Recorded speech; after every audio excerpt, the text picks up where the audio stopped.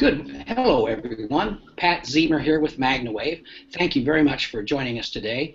Today we're going to have a few people with us on the phone call, but our primary guest is Dr. Robert Dennis, Bob Dennis. He's a PhD. He's going to tell us a little bit about himself and how he became involved in the PEMF and studies that he performed for NASA. And I think that's a great question because people always ask about what kind of research has been done, how is it, what the results have been, and how that all plays out. So we'll get with Dr.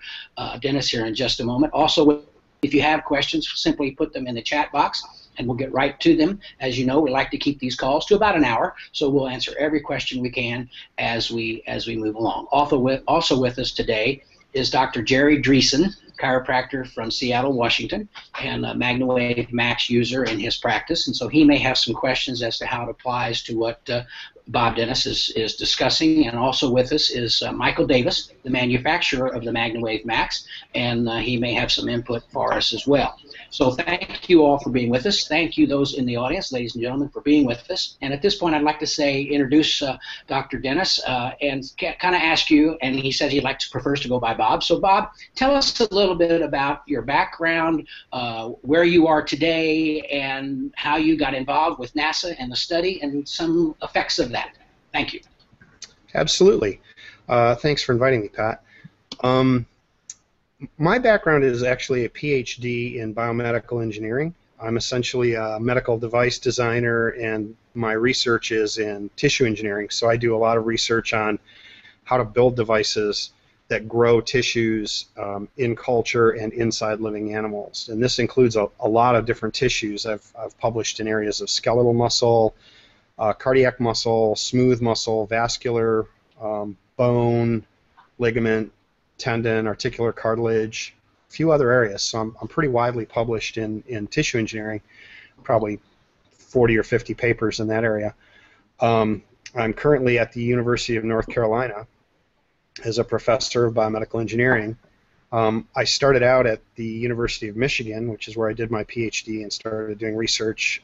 Had a lab at Michigan for a while, and I was also in the Harvard MIT Health Sciences and Technology program, HST program, where I had a laboratory in the Artificial Intelligence Laboratory at MIT for a number of years. So now I'm at UNC, but I do a lot of research outside the university because, in my opinion, academic research is great for what it's great at, and it's limited in other ways.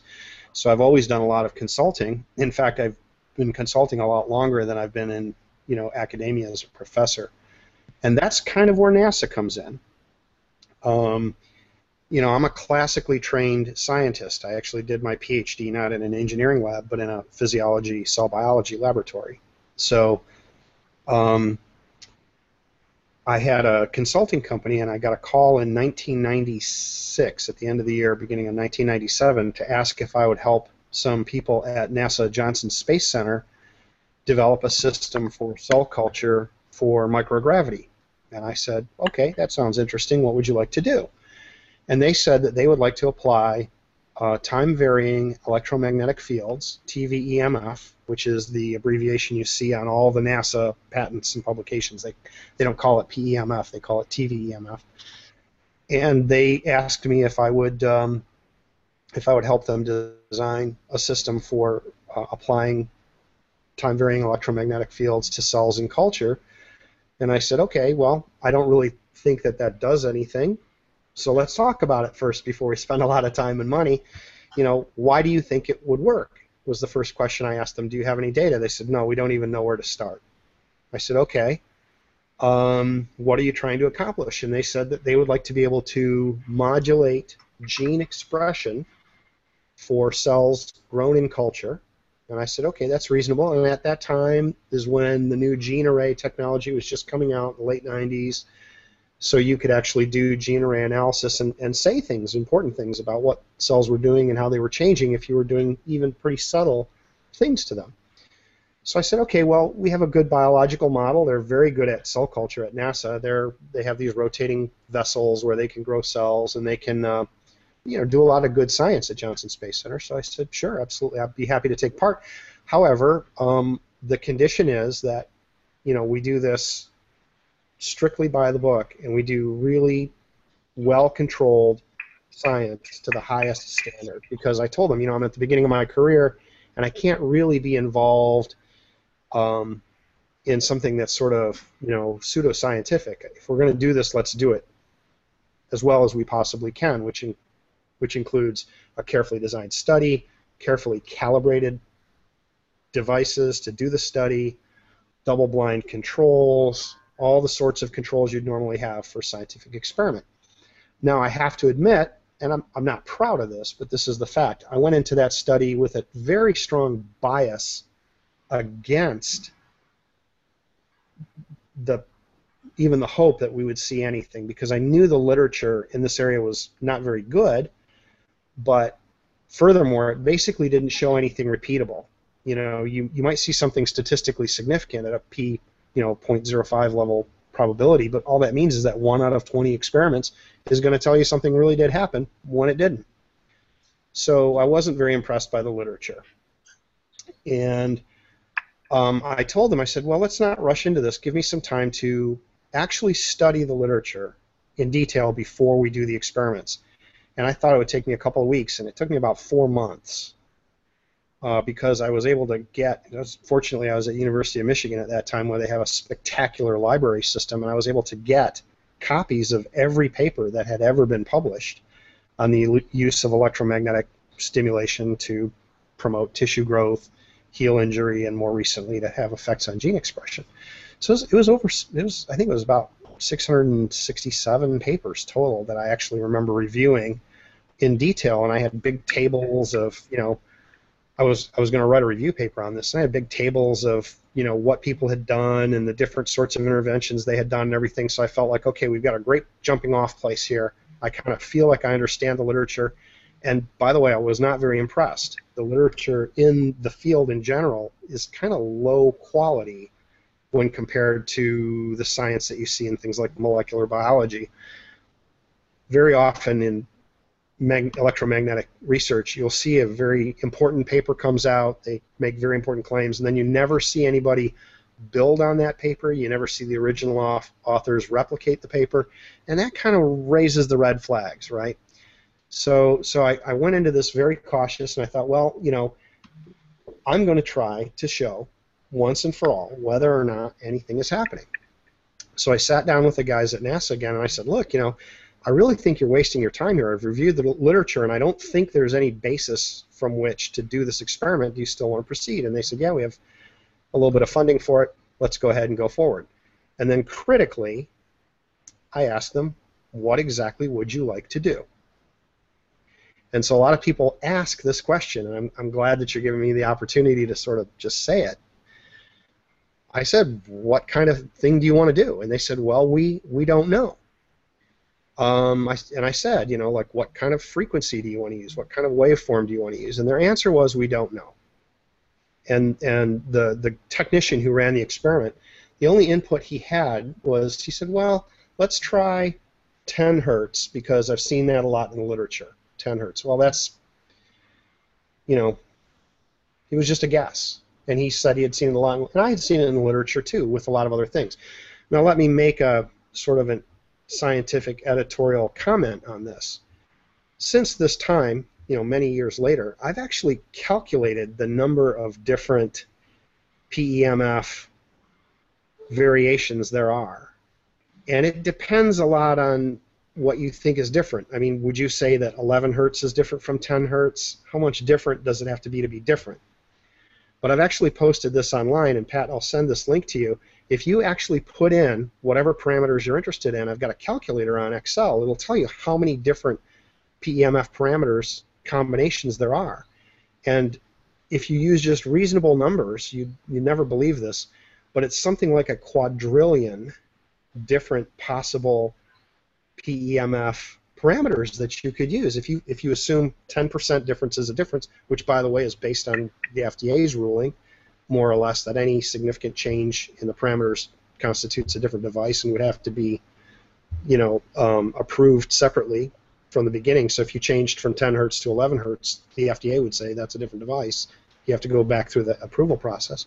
So if you do that, the numbers come out to like many trillions or quadrillions. And what that means is that for every different chemical on Earth, and there's only, depending on who you talk to, maybe 800,000 or 8 million, depending on who you talk to and what constitutes a different chemical, there's like a million different ways to do PEMF. So I'm sort of a numbers guy. I'm an engineer. Taking a wild guess is a pretty bad place to start. I mean, does anyone disagree with that? And if you're interested in this, I'll go ahead and send you, if you want, Pat, and you can post this on, because I know you've got a research place on your webpage. You can post this calculator, and if people want to see how big that number is, it's shocking, but it's there, and I left the formulas and everything. You can just see how it's calculated. So, right. I said, I am not going to just take a wild guess. We're going to do this systematically. And let me just ask Pat, is this too much detail, or do you think this is interesting to people? I think it's very interesting. I mean, we may as well go through this once, right? Yeah, go right ahead. Yeah, we may as well go through this once and kind of get it in the record, and hopefully people will embrace it, because I think there's value to it. So at the time, I didn't know it was that big, but I knew it was a big number, because just on the back of an envelope, literally, at a Holiday Inn at NASA, I was like, man, this is big. You can't just guess. At the time, I figured it's about, you have about the same chances of winning the lotto as you would at guessing the right parameters for PEMF if you just guessed them randomly. Well, it turns out there's a lot of things that temper that, because 10 hertz is probably not different from 11 hertz biologically. There's pretty broad ranges over which you'd expect it to work. But at the time, it was a very big problem, and frankly, the literature was not helpful, because any sort of general type of PEMF that you could imagine, there was some support for it in the literature. And the other problem with scientific literature is that you cannot publish negative results. So say, Pat, that I published something and said, hey, 10 hertz works, and then you replicated my experiment exactly, but were not able to show that it worked. You couldn't publish that. So the scientific literature, even though your work might have been just as good as mine, you're only hearing one voice. You're only hearing the voice of people who say, hey, I did something new and different and it worked. And that's a huge, massive failing in our science. We need to be able to say, hey, I tried to do that and it didn't work. And when you look in scientific fields where people do that, like astronomy and physics, the fields are extremely robust and they march forward very quickly because you hear both voices. If you look in fields where negative results are not publishable, like in medicine, biology, things don't go so fast, especially in medicine. You can only publish stuff that, that works. You can't publish stuff that says no. So I thought, okay, well, pardon me? I had no idea. Isn't it amazing? Isn't it amazing? So you're not hearing that whole other voice that says, wait a second, hold on. I did exactly what you said and it didn't work. That's not in the literature. So of the 6, and I figure for every paper that I found, there was probably somebody else who tried it and didn't get anything to work and couldn't publish it. Right? You think about it that way, maybe there was more than one. So there's a huge amount of information out there that's just lost. Right? So since I've got a chance to tell people about this, I appreciated that fact back in the late 90s, and I started actually talking to people who did this kind of research. Every single person I talked to, if I could visit their lab, I went and visited their lab so that I could talk to them and see what they were doing and get a sense for it. Every single one of them said, I published this paper and I got this result, and then I redid the experiment and I did it better and I got a negative result, but I couldn't publish it. So I know for a fact there's this vast amount of wisdom and knowledge that's just gone. It's impenetrable. So unless you're a professor like me who's willing to go visit people's labs and talk to them and invest in that, you can't possibly know this information, right? So this is something where I'm happy to answer these questions.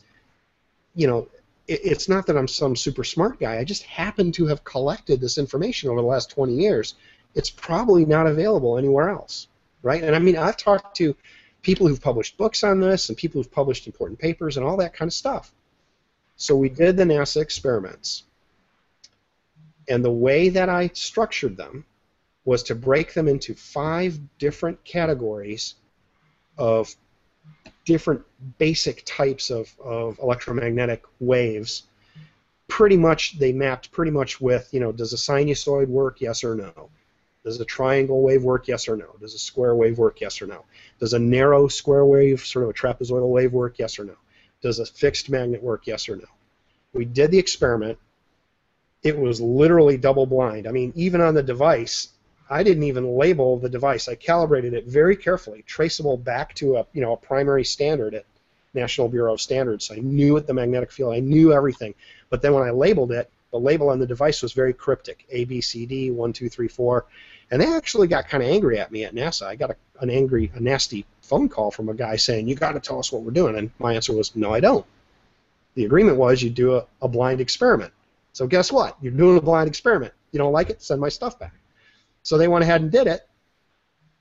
And then when I pulled out the key and analyzed their data, sure enough, there was a huge effect, but only for a certain class of waveforms.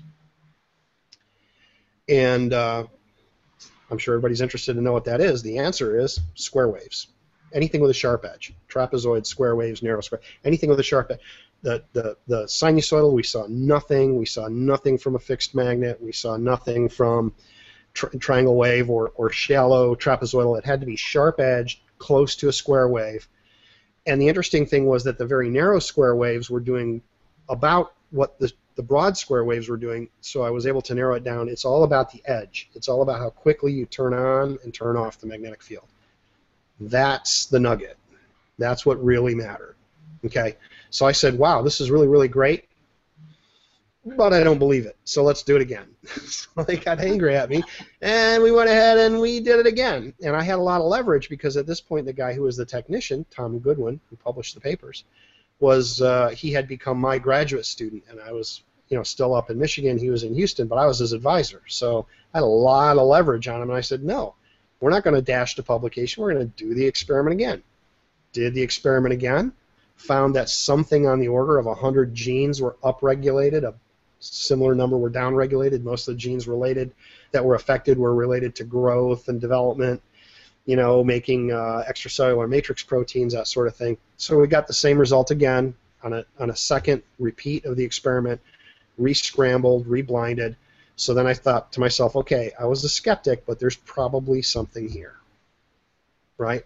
So that was kind of the good news, and we got funding from DARPA, which is the Defense Advanced Research Projects Agency. They're the same people who put the money in to make stealth and to make the internet, so they try to stay 20 years out in front of everybody. So they were putting a little bit of money into this. We got a little bit of money. We did the experiments. Interestingly, and this is kind of where the story gets sort of sad, the technician who was running the experiments at NASA said, okay, it was his idea, so he published it and patented it without including my name on it, which is why you don't see my name on the NASA patents and you don't see my name on the NASA publications. And this is a big no-no. You just don't do that scientifically, but somehow or another, he thought that it was okay. And it's not just me saying that either, because we've kind of had like a legal thing going on with NASA for like the last 20 years, and their lawyers agree with me. They've done a big, investigation, and in fact, they've changed the patents, and I now get royalty checks from NASA and everything for that. So the lawyers at NASA agree with me that that was done wrong. The patent office agrees with me, but the public record really doesn't include my name at all, which is a bit sad because I'm really the person who was driving, in fact, did all the device development. They didn't do any of it at NASA. I figured out what needed to be done. I designed it, built it, tested it, calibrated it, put it in a box, and sent it to them. So the kind of sad thing about this is that they did not place in the archival record a correct description of the experiment. So it would be impossible for someone scientifically to replicate it, which is a huge problem, and it greatly undermines the value of the science that was done there, which, until it was published, was really very good, in my opinion. It also undermines the value of the patents, because the patents don't contain the key elements of what made the device work. And I know they didn't understand it at NASA for two reasons. First of all, they didn't publish it correctly, and they didn't patent it correctly. And then when they started licensing this technology out to people to use for growing stem cells and other things, NASA was unable to transfer that technology to them because they didn't understand it. They had a device they didn't understand. What ended up happening was companies would take out a license from NASA, they'd argue with them for a year or two trying to get the technology, and eventually I would get a phone call, and this happened 3 or 4 times, where somebody, a CEO of a company, would say, well, the guys at NASA admitted that you were the one who invented this. Would you please help us? We took out a license. We can't do anything. So this has happened to me 3 or 4 times now, and I've helped a few companies that are interested in using the technology for developing, technologies for growing stem cells and different things.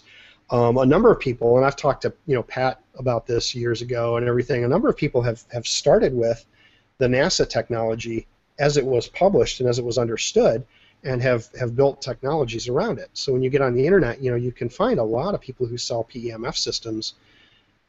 They claim a lineage that goes back to NASA, but so far as I know, Pat's the only person who's talked to me about how these things work and how they're supposed to work, based upon the actual work that we really did at NASA, as opposed to the sort of partial and incomplete reporting of it.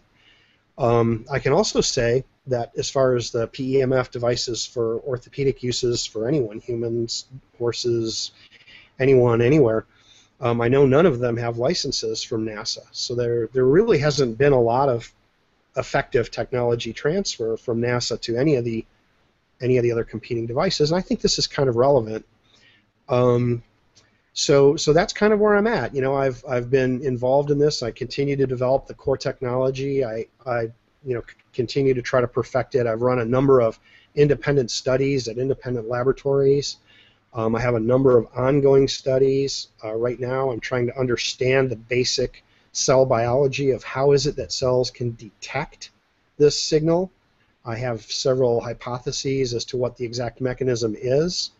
I've been working on it for a while, but I've been doing it kind of, below the radar. So I don't publish it a lot. I had a doctoral student publish some of our thoughts on it a year or 2 ago when he finished his dissertation, I guess about a year and a half ago. But that's kind of where I'm at on it. So I'm, essentially an independent scientist continuing to do research in this area, talking to anybody who's interested in it. But I would say I'm quite confident in saying there's a lot of misinformation and a lot of disinformation on the internet about where this technology comes from, and right down to exactly what is the technology, exactly how does it work, just as an electronic circuit, and it's not well understood, unless people ask me. So Okay. there it is. I guess that's the whole story. No, and it's a good story. It was very interesting, and I thank you so much for sharing it with us. And that kind of leads me to, and you alluded to this in your story as you were going, you were very skeptical coming in. You didn't believe that it would do what people thought it might do, and your end result is it worked. Absolutely, absolutely. I sort of pride myself on this. I may be the only person who's really been involved for a long period of time in this field who really started off robustly skeptical. And that's where you get the best science. I wasn't trying to prove that it worked. I was kind of biased against it. I was trying to prove that it didn't work so we could kind of put it to bed. Right. And so I did really, really hard, incisive experiments. And those were the ones that really supported that it does work. Right. That's great. Thank you very much, Doctor. So, folks, if you have some questions, I notice that there are questions in the chat box at this point in time. Lane, why don't you bring something up and give us a question? Eileen, I hope I'm not butchering your name. And we'll see where we are on it. Okay. Her hips are out. She suspects that her hips are out of alignment. This may be a good question for Dr. Jerry. She suspects that her hips are out of alignment and she's having really bad pain with it. Do you think that the machine would work for something like that for her? Let's start. Go ahead, Jerry, and then we'll let Bob chime in. Okay. Yeah, what I find with hips, I mean, everybody has a definition of what a hip is. Is it the actual socket, or is it in the sacroiliac joint? So it all depends on where they're talking about the hip, and then is it the joint versus the muscle? And I can tell you that the PEMF definitely works on a muscle issue. If it is a misalignment as far as what we call a subluxation, the combination of getting it adjusted and using the PEMF over the inflamed area definitely helps. Chime in if you'd like me to. Sure. I'd support what Dr. Jerry said, basically. I've done 2 independent studies at independent research laboratories on this technology, and both of them showed that there was a very, very potent effect on reducing inflammation. In fact, I was told by the director for inflammation studies from the research lab, which is independent, and I had no ability to do anything to direct the data one way or the other, because they do studies for pharmaceutical companies. They do drug discovery studies for pharmaceutical companies that become part of their FDA portfolio, so it's very tightly controlled. But the director of the inflammatory studies called me on the phone and said, you know, we won't put this in the official report, but we've tested most of the PEMF electrostim devices out there, and none of them really had a very significant effect on inflammation.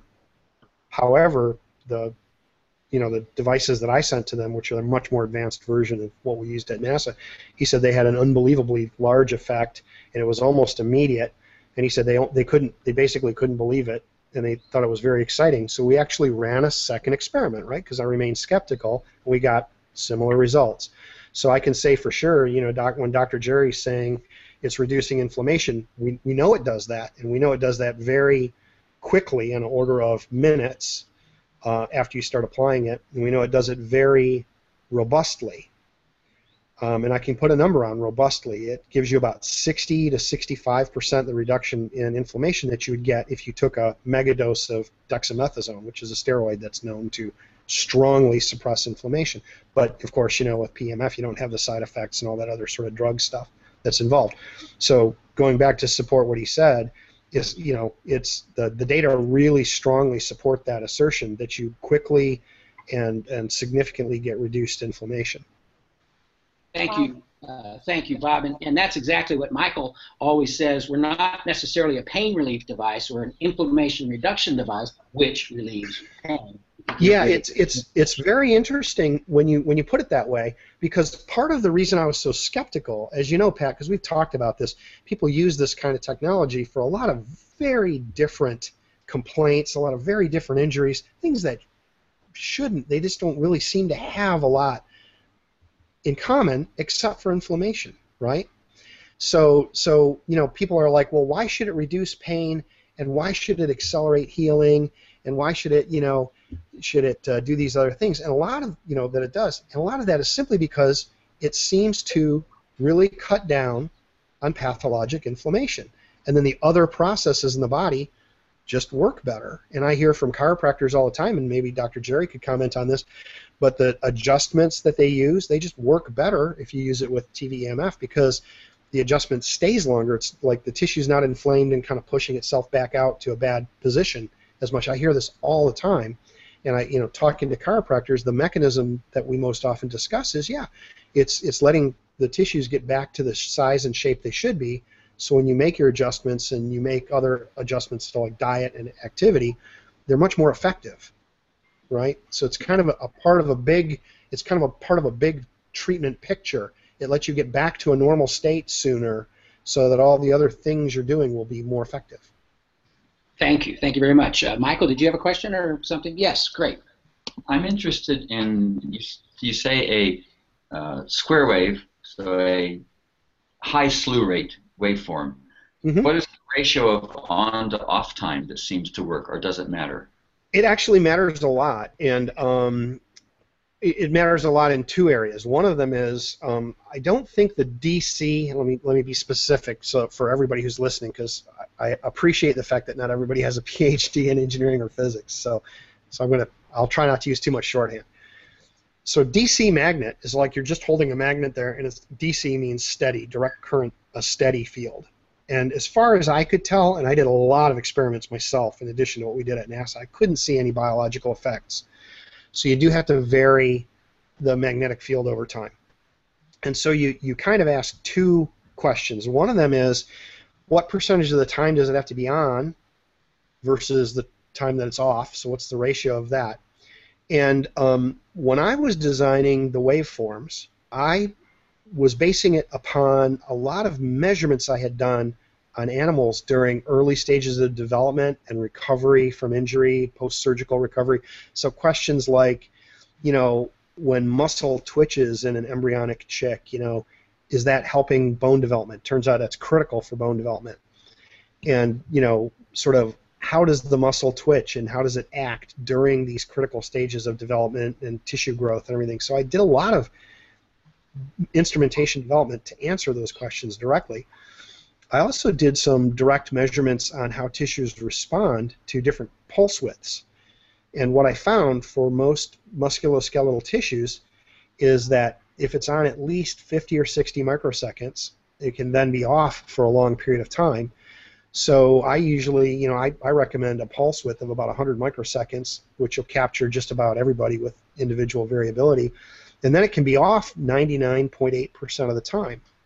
So this has a couple of very important technical consequences. One of them is it allows you to make a system, and the thing that's interesting is if you put a square wave that's on 50% of the time and has the same slew rate, the same steepness of the trapezoidal wave, let me point right at the camera, the same steepness of the trapezoidal wave for a wide square wave as it does for a very, very narrow pulse, you get the same biological effect for the very narrow pulse. But that wide square wave does two things. First of all, it puts a lot of energy into the tissue that doesn't need to be there because it's maintaining a magnetic field. And secondly, it sucks a lot of energy from whatever's powering your system. So one of the things you want to do is make that pulse width as narrow as you can. And I've spent 2 decades figuring out what that number is, and that number is about 100 microseconds.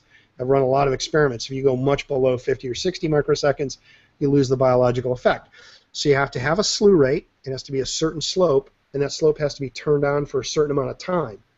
Once you finish that slope, it kind of doesn't matter if you stay there for very long at all. What then matters is how fast the downgoing slope is so that you return to zero. And so the answer to your first question, what's the ratio, you can get a very much the same biological effect if you cut out 99.8% of the energy that you have stuck in between the two edges. And that's what I do, and that's where I've done, all my experiments for the last 6 or 7 years have been in that range.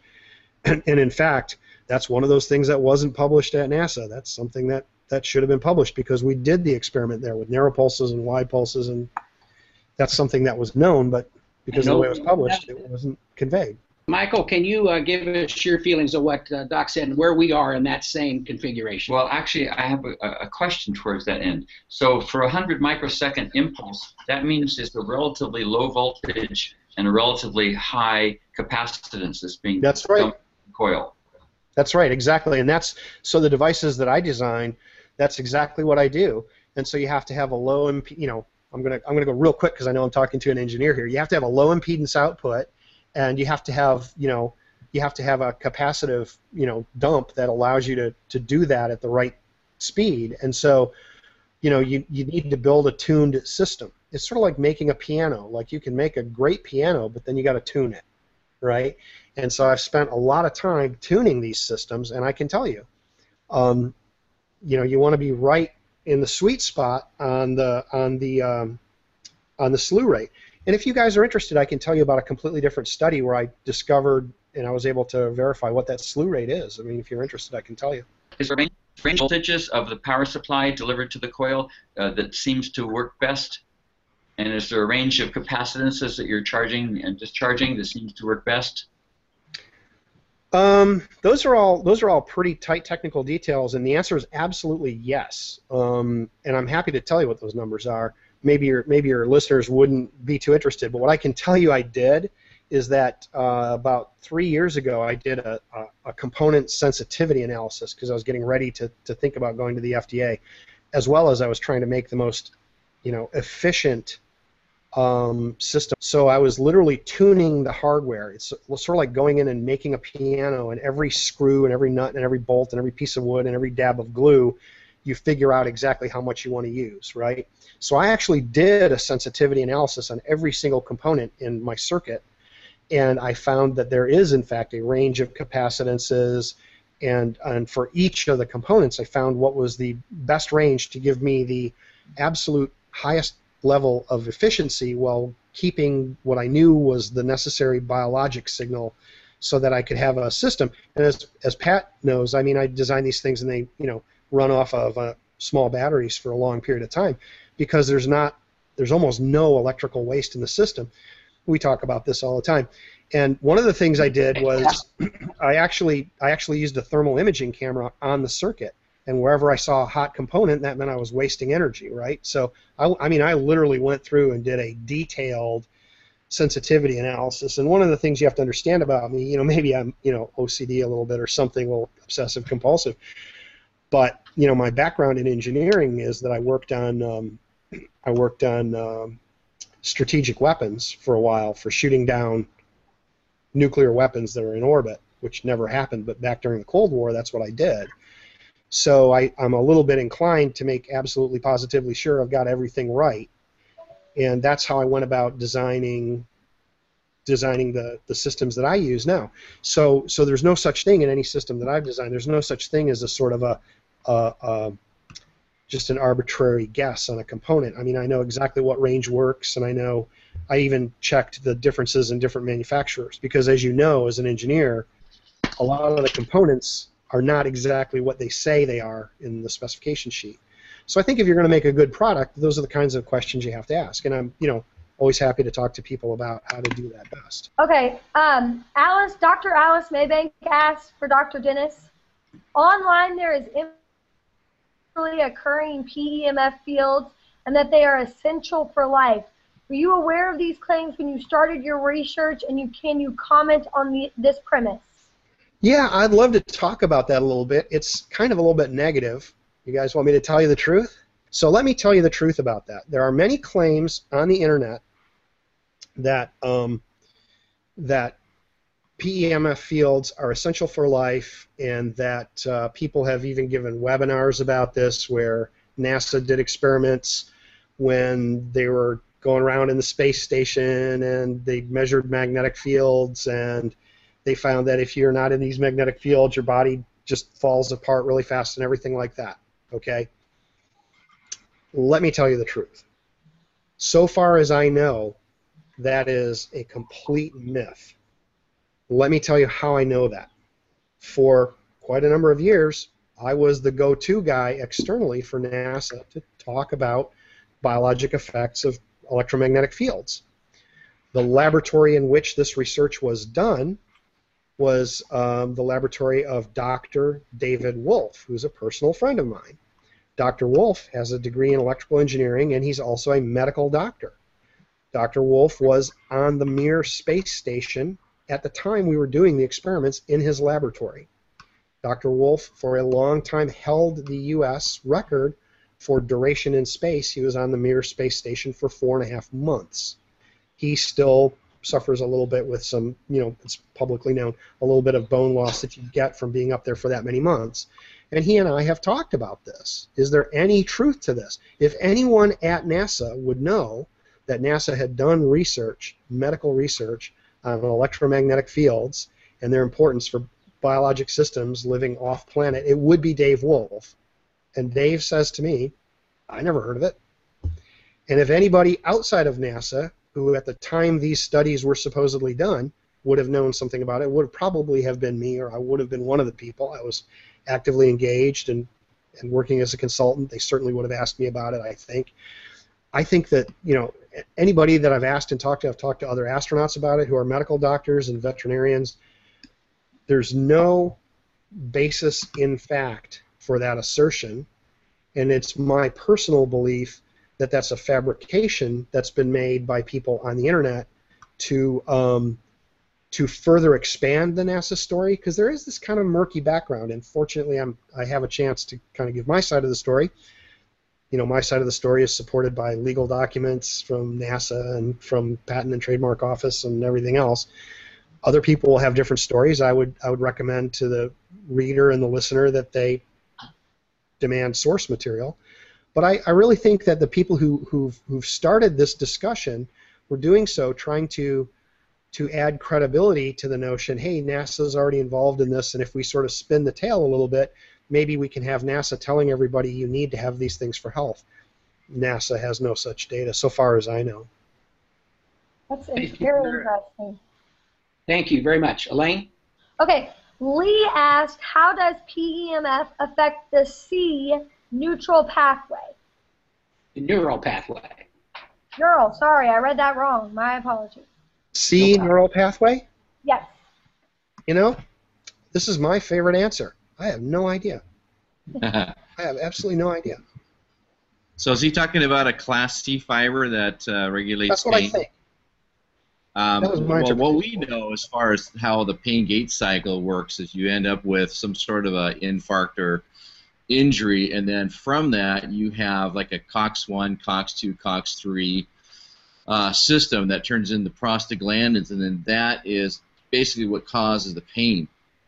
And science tried to come in and do a COX-2 inhibitor like Vioxx and Celebrex, but they only got half the equation right because they eliminated the COX but not the LOX, and that's what was causing people to stroke out. And so things that happen naturally, like fish oil, it goes in and it helps eliminate both of those to eliminate pain. So I can only imagine that with the PEMF, that it has something to do with the production of the prostaglandins as far as reducing inflammation.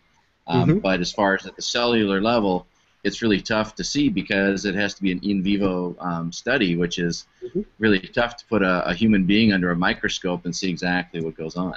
So let me expound upon that because I think that's the right answer. What I'm doing now is I have 2 different studies that I've initiated to try to figure out what the cellular mechanism is for signaling using PEMF, and they're being done at laboratories outside of my lab, and I'm supporting them technically so that they'll do the right kind of PEMF intervention. But the idea is we're trying to break up the signaling pathways, into different groups so that we can start to say it is impacting this pathway or it's not impacting that pathway. Either these cytokines are involved or there's calcium signaling there. And in fact, my working hypothesis is that there's a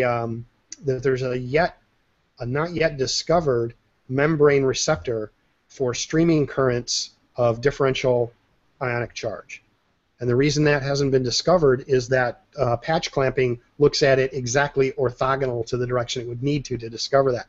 So I'm working with some people, including one of the students of the person who developed patch clamping down at the University of Houston now is where this person's at. And I've got a couple of labs going. So maybe a year or 2 from now we'll actually know what the signaling mechanisms are. I would say that I think, backing up from your question a little bit, I think it's not just having an effect on excitable tissues, nerve and muscle. I think it's probably a well-conserved signaling mechanism that you see in many, many cell and tissue types. But I don't know. And so that's what's great about science. It's great to have a good question like that and have a way to test it. And what basically they're asking about is in the human body we'll have nerves, and on the ends of those nerves are certain receptors for certain types of systems, whereas a pain fiber is just a dead-ended system. And what we also have found out too is when there's an injury is that nerve will splay, so now you have 5 times more sensory of pain because of that area being injured, and it's a way, I think it's a coping mechanism for the body to tell you that there's a problem and to avoid using it so that you can help heal it better as well. Well, and it's possible that the signaling that's of interest in this specific case is upstream from that. True. Great, thank you very much. Great question and great response. I really appreciate that. There was another question that was asked, and I want to cover it because I want to be totally transparent how we approach PEMF, technology that Bob Dennis is talking about. And my answer to that, then I would like Bob to comment, and Michael can tell us where we're going with MagnaWave and the PEMF devices that he made. And Bob and I have talked about this a number of times, and he's researched our devices and certainly fine-coned our website and the things that we do talk about with regard to MagnaWave and Michael's PEMF devices. And that is that we are on course. Our signals are very fast. They quit, they start, they stop. They are of the design that Doctor talks about. We, as a company, are moving towards new technology, solid-state technology that will allow us to better fine-tune these signals that we deliver and how they are consumed by the body. Michael? To have a 100 microsecond impulse, you would have to have a multi-hundred microfarad capacitor and probably a voltage of less than 100 volts just charging. Yeah. And what I have is 1,000 into it. microfarads. What works is between 470 and 1,000 microfarads, and the voltage that works is anywhere in the range of 28 to 38 volts. So you are correct. Right, because you have other things that you need to sort of factor in, like the impedance of your coils, and also there's another factor that most people tend to forget, which is to get the right magnetic slew rate, you have to energize, a magnetic field in space has a certain amount of energy, right? It's like pumping water into a pail. If you're pumping water at a certain rate into that pail, that's like your power for putting energy into a volume. If you make the pail twice the volume, but you're only putting energy in at the same power, the rate at which you're filling the pail is half as much. This is conservation of energy. So one of the factors that everyone seems to forget when they're designing these systems is that they have to energetically potentiate the volume that they're stimulating with the energy that they're putting through the coils.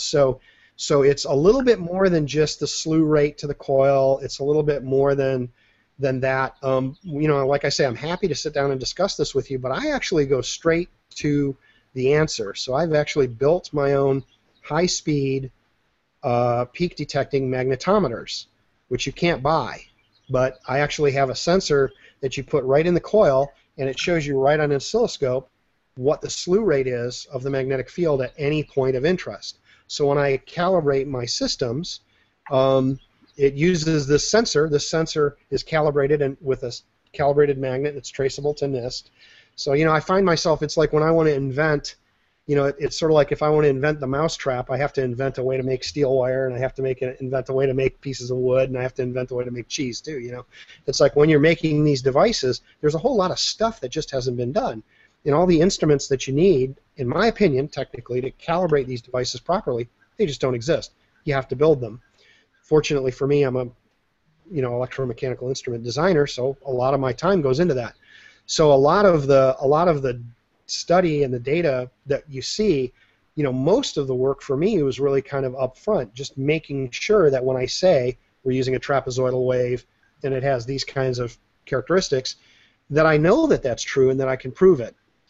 And I believe that's at the core, the fundamental skepticism I started with, and the fact that I'm using good engineering principles to make sure that I'm measuring what I think I'm doing. What most people do is they'll calculate it. Oh, well, the magnetic field should be X. They never measure it. What almost everyone does, as far as I know, everyone does, is that they don't measure it with enough time domain resolution to be able to say, well, on the trapezoidal wave of the magnetic field, it was actually this slew rate, because there's a lot of things that can force you to deviate from theory quite significantly. It may simply be that a transistor that you're using, if you're going solid state, doesn't work exactly the way that transistor is supposed to work. So what I do is I calculate all that stuff and I get it sort of in the ballpark, but in the final analysis, I make absolutely sure that I'm taking the measurement. And when I went and talked to everybody in the various labs that would talk to me, when I studied the papers, when I went through all of this stuff, that was what was missing the most. It was a really careful characterization of exactly what they did in their experiment. So you see what I'm saying? That's the deficiency that we have in the literature. That seems to be the deficiency we have in a lot of these products, is that they're not well understood, even from the one area where we could understand them completely, which is the engineering side. We may not understand the biology, but our excuse is it's very complicated, we didn't design it.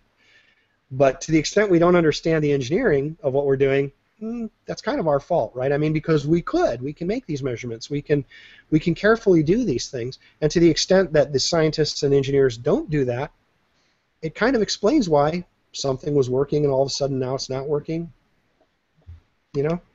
Thanks, Bob. And I think that's excellent. Michael has a comment or a question he wants to answer at this time. I know originally NASA selected 10 hertz rather arbitrarily. Was there studies done on other pulse rates or frequencies to see results? Yeah, absolutely. And in fact, I've done some, and I found that 10 hertz it's like saying, how fast do you have to drive to get to the post office? Well, there's a whole range of speeds that are reasonable, right? One exact speed is, I think a lot of people make the mistake that you have to, there's this sort of like Teutonic obsession with precision. And biological systems aren't that way. I mean, every measurement I took was always, plus minus 20%, plus minus 30%. It's important to understand that. I'm not saying that out of being lazy or being imprecise because of lack of discipline. It's simply that biological systems have this variability. Like, exactly how many calories do you need to eat every day? Well, you don't eat exactly 2,200. There's variability. Exactly how many steps do you have to take? 10,000 a day to be healthy. Does that mean 11,000 is bad? Does that mean 9,500 is not enough? It turns out that biological systems, there's pretty smooth caps on these optimal frequencies. It's not like 9 hertz doesn't work and then 10 hertz is the sweet spot and then 11 hertz doesn't work. And this will explain something that I think is important to convey to you guys. People talk about Schumann resonance frequencies, somewhere around 7.82, 7.83 hertz. And people ask me, do Schumann resonance frequencies work? And my answer to them is that's the wrong question, because you're asking me, do they work because they're Schumann resonance frequencies? And my answer is they work because they're somewhere in the range of 1 or 2 to 25 hertz. They just are.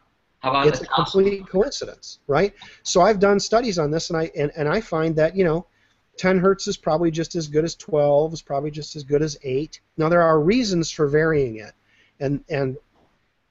but it turns out frequency is not the most important thing. It's sort of like saying, if you measure the volume of the radio in your car, will that tell you how fast the car is moving? There might be a loose correlation. Louder music means the car is going faster, but it's not really the thing that tells you how fast the car is going. And frequency is probably one of the least important parameters for PEMF, just so long as you're in a range that makes physiologic sense, which is sort of a couple of hertz up to a couple of dozen hertz, in my opinion. And I guess the thing that me as a layman, I heard was that PEMF works. There are devices that might work quicker than other devices. There are devices that may be designed that don't work very well at all. But the thing is, we're on a track here that the important thing is to take a device that works and then continue to refine it to make it even better, so we can get a better result for our patients. I know that's where we are with MagnaWave and what Michael is doing. And I hope that just kind of maybe sums it up in a layman's type of term. I think that's true, and I mean, you and I've talked about this a lot of times, and I think that's what's really needed. Now, when you look at most of the devices that are out there, I don't get any sense that they are doing that process.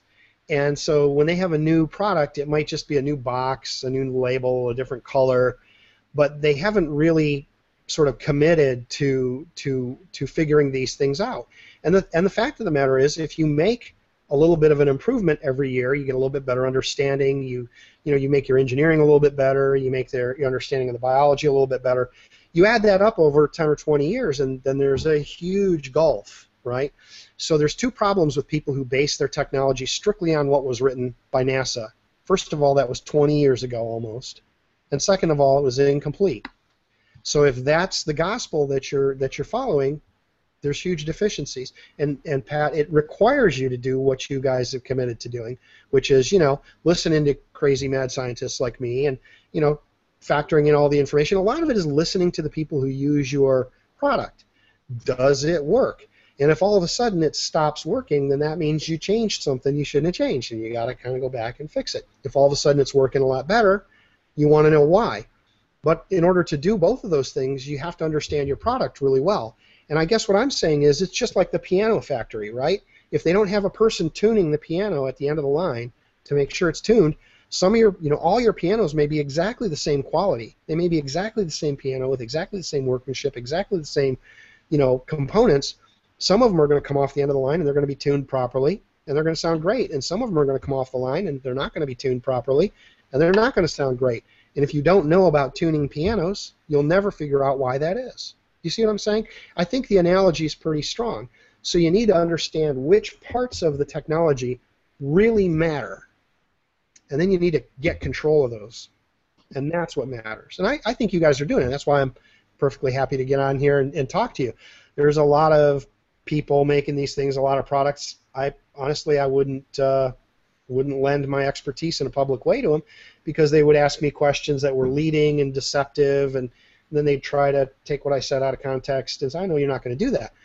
but they're looking to get, rather than doing the work of making it work reliably, making it always a little bit better, they're doing the work of trying to spin doctor it, and I can't really help them. Thank you very much. And I really want to have you on. As you know, you and I have been talking for years about improving things and how to make things work better, and I certainly appreciate it. Jerry, any final thoughts from you, Dr. Dreesen? It's been great listening to the whole process. I did a lot of reading. I studied some of the NASA things that came out, and it'd be great that you could get your name put back in on those studies. I know kind of what that's like, where you get the carpet yanked out from underneath your feet after putting so much time and passion into it. The great thing too, as far as on the ramping, I guess a question that I have maybe in magnetics is if you can raise the power up, can you go the opposite direction, or do you always have to hit bottom? You can't go below that line on your square? Well, that's a really interesting question, and that was the thing I was telling you. If you want to know that, I don't know if you guys want to go over time or something. I'm happy to talk to you, but I can tell you how I know what that sort of minimum threshold is, and it's because we ran a study at Texas A&M University on rabbits, and we did a critical defect in a rabbit ulna, which any surgeon can tell you, and most doctors can tell you. A critical defect is one that should never heal. So it's a really good model for, are you doing something that's going to cause healing where there otherwise would be no healing? And the answer is that below a certain threshold for the slew rate, if the square is a little, if the slew rate, the steepness of the slope is a little too shallow, it won't work. And the actual number below which you never want to go is 250 kilogauss per second. It just turns out that's the number. And so when we started doing the experiment, we were just barely above that threshold because the technology was quite primitive at the time. It was 2006, 2007. And we were in the 300 to 350 kilogauss per second range. How did I know that? I measured it. All right? Because of the way that the study was being conducted, they actually changed the study halfway through. They changed the coils. It was being run by a company, and I didn't have control over parts of it, unlike the NASA study. So they changed the design of the experiment, and as a result, they were trying to make the coils bigger, because everybody's always like, well, can you make the coils bigger so it covers the entire injury?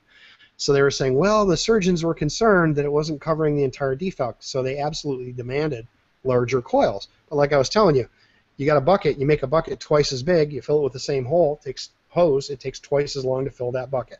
Mm-hmm. So it's all about how fast you're filling the bucket with a magnetic field, okay, not water.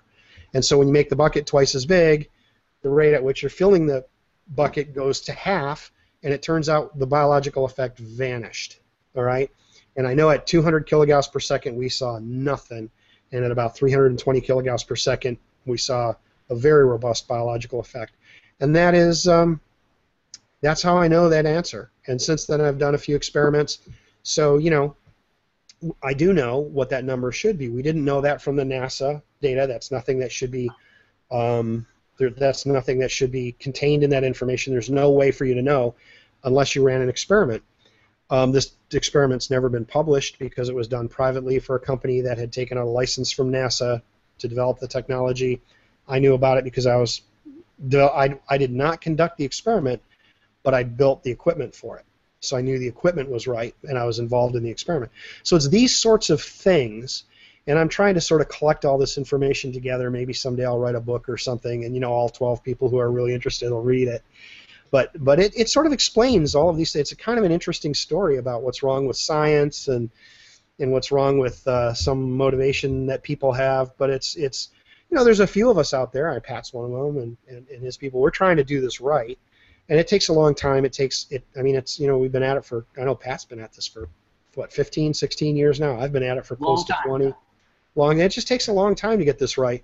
And unfortunately, there's a lot of people out there who are not dedicated to doing it right. They just run out with a product and sell it. Some of these products, believe it or not, I've bought them. I analyze them with my measurement system. Bill Pollack actually published sort of a white paper on one of his web pages about how he actually came over with some of these devices. We tested them, and all of them were way off of what they were saying they did, and they were way below that minimum threshold for, slew rate. Now, maybe there was some other electromagnetic mechanism in the works. Maybe their stuff worked, but I can tell you as an engineer, their products didn't do what they said they did, and I can also tell you as a scientist, their products didn't do anything in the range that I know will have a biological effect. And you have to measure these things, right? And I'm pretty confident that they weren't doing that. I'm using the product a lot on people that are in auto accidents with head injuries, and I know you're doing a lot of tissue samples. Have you had any kind of studies on Purkinje cells and with any kind of brain infarcts and that type of inflammation? Well, it's interesting that you asked that question because I have a very complex answer to that. I actually have a completely different product, which you can read about. It's on the internet. It's called Cortical Metrics, and it's called Brain Gauge. And we actually were selected by GE and the NFL. Last year we won the GE NFL Head Health Challenge. It's another one of these devices that I've designed. And we're now viewed by General Electric, the NFL, the United States Navy, and the U.S. Marine Corps as having the best technology for assessing brain injury from mechanical trauma. So that's this other product that has absolutely nothing to do with this.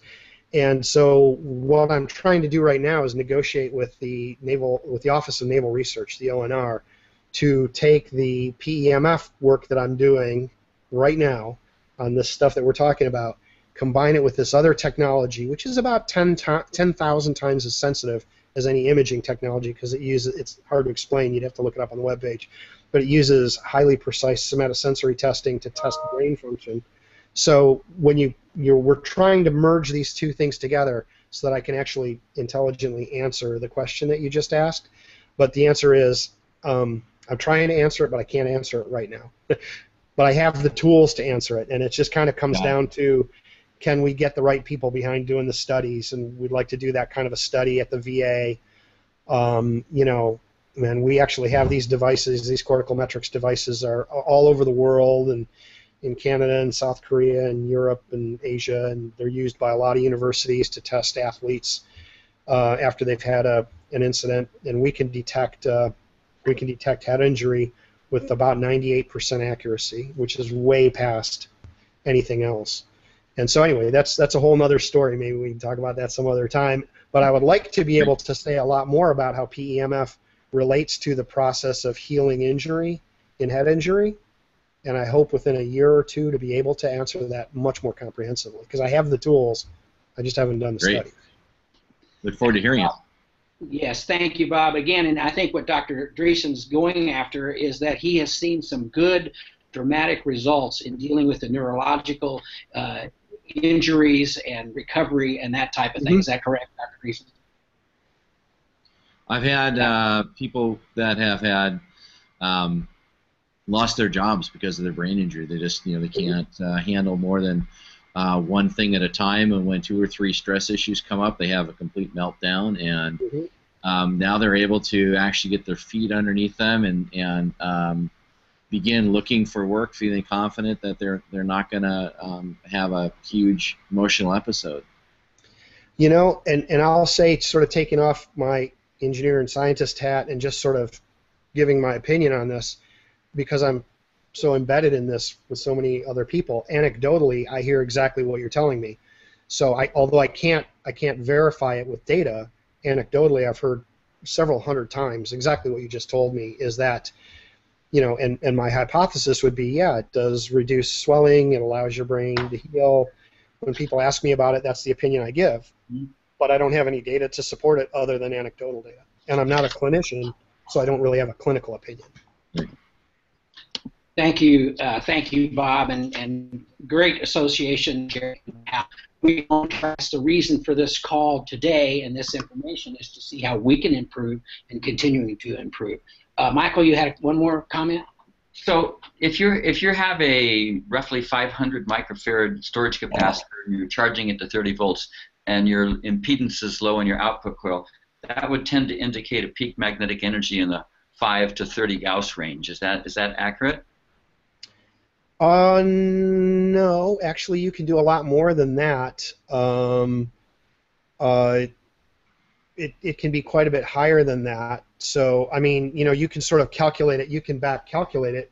If you do, if you say the minimum threshold, and I'll just calculate it here while we're talking, is 250,000, that would be 250 kilogauss per second.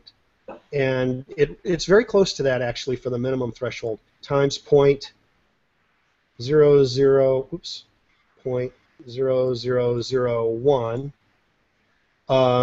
Yeah, so you'd get, as a minimum, you'd get something like 25 to 30 Gauss, but that's sort of at the threshold, right? And I think that the best therapeutic effect is 2 to 4 times that, roughly, from what I've seen in animal studies where I can actually quantify therapeutic effect. So when we did a dose response study, our peak, as you say, the peak magnetic fields are in this sort of range of because you're dividing 250 kilogauss by 10,000, right? Roughly, is I think the calculation you did, which is what I just did. That you start to see your biologic effect there, but that really doubling to quadrupling that is really where you want to be. But still, you're only talking about peak fields that would be in the sort of range of 120 to maybe 200 Gauss. It's not really that big of a magnetic field in terms of its peak. But once again, I don't believe it's the peak that matters. What I believe is the first time derivative. For those people who know, it's the slope, right, of the trapezoid. So it's the first time derivative that you got to have right. And the peak is simply a consequence of the first time derivative and how long you keep it turned on, right? So I tell you, I really want to stay within as close as we can with our time constraints, because people play this in their car or they'll watch it and we want to keep their attention. And I certainly believe, ladies and gentlemen who've been so kind to stay with us and watch and listen, if you'd like to have more of this, we can get further in depth on future programs, which is certainly enjoyable. And I'm sure the scientific minds out there, of which I encounter all the time, people want to know, how do it know? How does it work? And we certainly want to go there and get that information. So, Dr. Dennis, I appreciate you being with us today. Jerry Dreesen, thank you for coming at it from the standpoint of a chiropractor. Michael Davis, thank you for your input as a manufacturer and developer of these types of pieces of equipment. It's certainly a learning experience for me, which has been from the first day I got involved with this type of technology, and it's just a desire for me to put it out there and help people feel better. Elaine, thank you so much for helping moderate the program. Ladies and gentlemen, please join us again next week, 1 o'clock Eastern, for the MagnaWave Wellness TV program. Doctor, thank you so much. Both doctors on, and Michael and Elaine. Ladies and gentlemen, thank you. Have a great day. Bye. Thank you.